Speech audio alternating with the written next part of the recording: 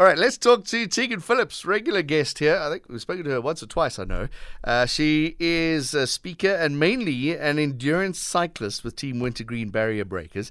She's decided to get her head down and break a new record that doesn't exist. So let's find out. Tegan, thanks for joining us. Hi, thanks for having me. Sorry about the song there. It was a good song, but it's going to come down. All right. What was that? I don't know. Okay. Sometime it's a Saturday night. How many beers have you had already today, Benzo? He's only had 100 beers. Okay, Tegan, let's talk about you more importantly. You saw that there's no record for a women cyclist, although it's been completed, so there must be a record, to ride from Cairo to Cape Town. Yeah, there's no official record in Guinness that's been like verified by Guinness. So for women. So people have done the ride. Yes. Yeah, I've got friends that have done it. It's a quite a popular route for touring cyclists. And my friend Cairo2CT actually there's a race that goes from Cairo to Cape Town called Tour d'Afrique that it runs over like 3 months or so, and she won overall, beat all the guys, which is very cool. Sure. Yeah. And what is her time that she has set? So, I mean, I think that would be around 3 months. So Guinness has stipulated that it has to qualify for the record. It has to be under 70 days, which I don't think that there's been a woman that I know of that's done it under 70 days. Okay, so 3 months, 90 days. You now want to break that by 20 days. Yeah, at least. Hopefully. Okay, how are you going to do this, Tegan Phillips? That's quite a loaded question. I think that the strategy is going to be that I'm on a road bike and start in Cairo on the 17th of October with 2 support vehicles, and then just go fully supported. So I'm not carrying anything on my bike and ride sort of between 10 to 14 hours a day, and then have the vehicles kind of take turns so that there's always one vehicle with me and the other vehicle can go ahead to shop and get ready at the borders and so on, and then they swap out, and then we just do that all the way without taking a break until we get home. I suddenly realized there are borders in the way. It's not a nicely organized thing. So many. Is that going to be part of the hours, or do they stop the clock? No, the clock does not stop. So that's actually the biggest challenge with this kind of trip, is that like the cycling itself is. All right, seem to have lost Tegan. We lost Tegan on the Zoom. We'll see if we can get her back again. I'm just as she was talking there, I wanted to load up a map to see how long it takes to get from Cairo to Cape Town. What is it, 3 months normally? We've spoken about the Tour d'Afrique a few times on the show, or at least on SAFM over the years. But yeah, from Cairo to Cape Town on a bicycle is what she's planning on doing. And we'll see if we can get her back in the Zoom call in just a sec. Can we take a quick break? Can we play the Sherry song? Yeah, we can. Yay. Oh, we got Tegan back. All right, we got Tegan back. Sorry, Tegan, you muted yourself. Hello, am I still there? Yeah, you are. It's 2022. Hello? You've been doing Zoom calls for 3 years, Tegan. Come on. No, you know what happened? I'm actually on a bike ride. I'm in Arizona at the moment, so it's morning time here, and I'm on a bike ride with my housemates, and it's about 40 degrees, and we quickly pulled over. I got the timing wrong, so we're sitting on the pavement. I'm trying to hotspot off her phone. So it's just a bit of phone issues. Sorry. Wait until we try and phone you on the way from Cairo to Cape Town. I know. Yes, that's going to be. We've actually got a really cool communication sponsor called Velotel, which is like a company that just does comms for cyclists. Which I'm not totally sure how it works, but yeah, I think organizing this type of thing on the road is going to be interesting. All right, so 40 degrees in Arizona. That's fine. It was 16 here today. It was perfect cycling weather, not a breath of wind. It was lovely. Okay. Yeah. I'm having on my tan. I'm having a look at Google Maps in front of me here, and I've got the whole continent in front of me.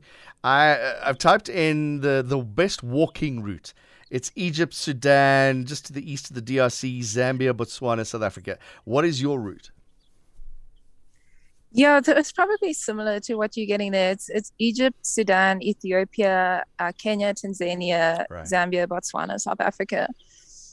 Okay, so you're And skipping South Ethiopia is the Sudan a little big bit. challenge. Yeah, skipping South Sudan, skipping Somalia.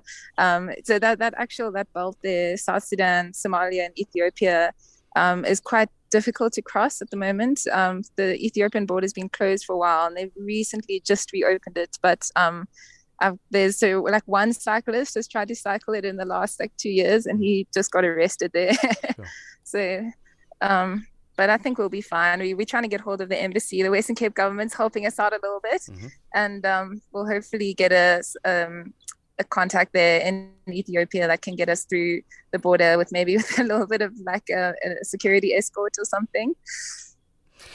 Looking at the route, it's obviously the distances are insane. Trying, as you say, a 10 to 12 hour ride every single day, but it's not an easy route. It's uphill into the Kenyan highlands.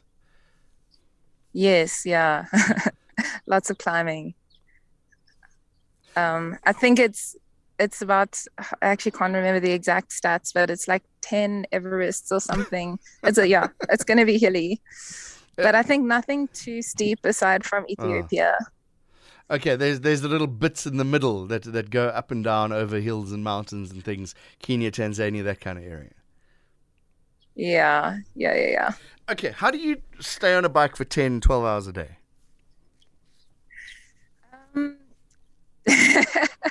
You just kind of like mentally zone out, put in an audiobook. No, it's quite challenging because I think your body can handle, like, say your bike setup's a little bit off, you can handle that for 3 hours without it being a big issue. But over like 6, 7, 8 hours, it starts to, every tiny little niggle gets worse and worse. So like what Mark Beaumont, he's got the Africa record and the round the world record for men, and he says ultra cycling is basically an exercise in not getting injured. It's not actually about fitness so much as just like, can you avoid your, rupturing your tendons and hurting your back and falling off and hurting yourself. So it's tricky. So I'm doing a lot of conditioning at the moment for that. Yeah, tell us. So obviously you're in the States doing your thing now, but you also you rode from Cape Town to Namibia and back in a day or two, didn't you? Yeah, in 5 days. 5 days. That was a good test run, actually. Yeah. So that was, I mean, that was quite a fast effort relative to what I'll probably be doing for the longer trip, just because it was at a slightly higher intensity than I can sustain for like many weeks. But I mean, it was a good lesson in kind of the things that we have to look out for. Like, for example, I got really bad saddle sores on that ride. And so now I've learned to, use proper like chamois cream or it's very, it can get quite graphic if you go into the details of things that can go wrong when you ride 12 hours a day. Yeah, it's a little bit gross after a while, but shh. Yeah. I want to go back to the conditions that you're going to be going through. It's difficult, and people have made documentaries about doing these kind of trips, long way down on motorbikes, and they were struggling with motorbikes going through some of those conditions. You're on a road bike, you've got support, but going to be big trucks passing you. What about the safety as well? I mean, it's a pretty risky trip. I'm kind of like, I think I'm trying not to think about that too much because you just gotta do it. But I think the risk of a traffic accident is very, very high, realistically, because we're going through really big main highways, like transcontinent highways. I think the support vehicles really help a lot with that, because I'll have one kind of driving behind me with hazards on, which has helped a lot in the past compared to like when I've done cycle touring unsupported before. The traffic can get a lot closer to you. And then, I mean, there's other security elements as well, which I think hopefully the support vehicles will assist.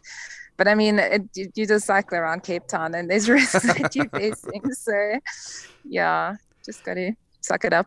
And although there is support and you can have a conversation with a combi that comes up next to you, doing it by yourself, is that something that you've been training to be comfortable within your head for 10 hours? Yeah. I mean, I think there's something about the solo record that's just like more appealing than, because there's been a lot of women that have actually been keen to join, which I think is very exciting, because I'm hoping a lot of them will go out afterwards and do it a lot faster than I did. There's definitely a lot more talented women cyclists out there, so I'm hoping that this will become like a bit of a trend. But yeah, I think for solo riding and being in my head, something that I found helps is like, yeah, audiobooks or music, but also just like phoning people and having like wireless headphones in and chatting to friends and family.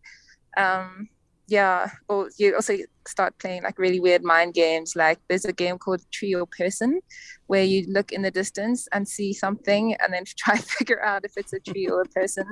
You kind of just go a bit crazy, actually. Yeah, so how far away is that bridge, and you see how close you can get to that?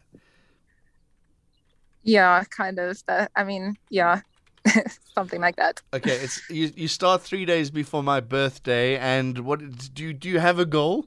Do you say, well, this is what I want to do? I have some goals, but I think I'm keeping them a little bit secret for now. I don't want to put too much pressure on it.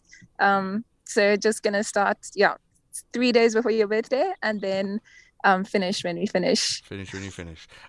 And what do you do with power meters and heart rates and things, so that you're not going over, you're not pushing yourself too hard?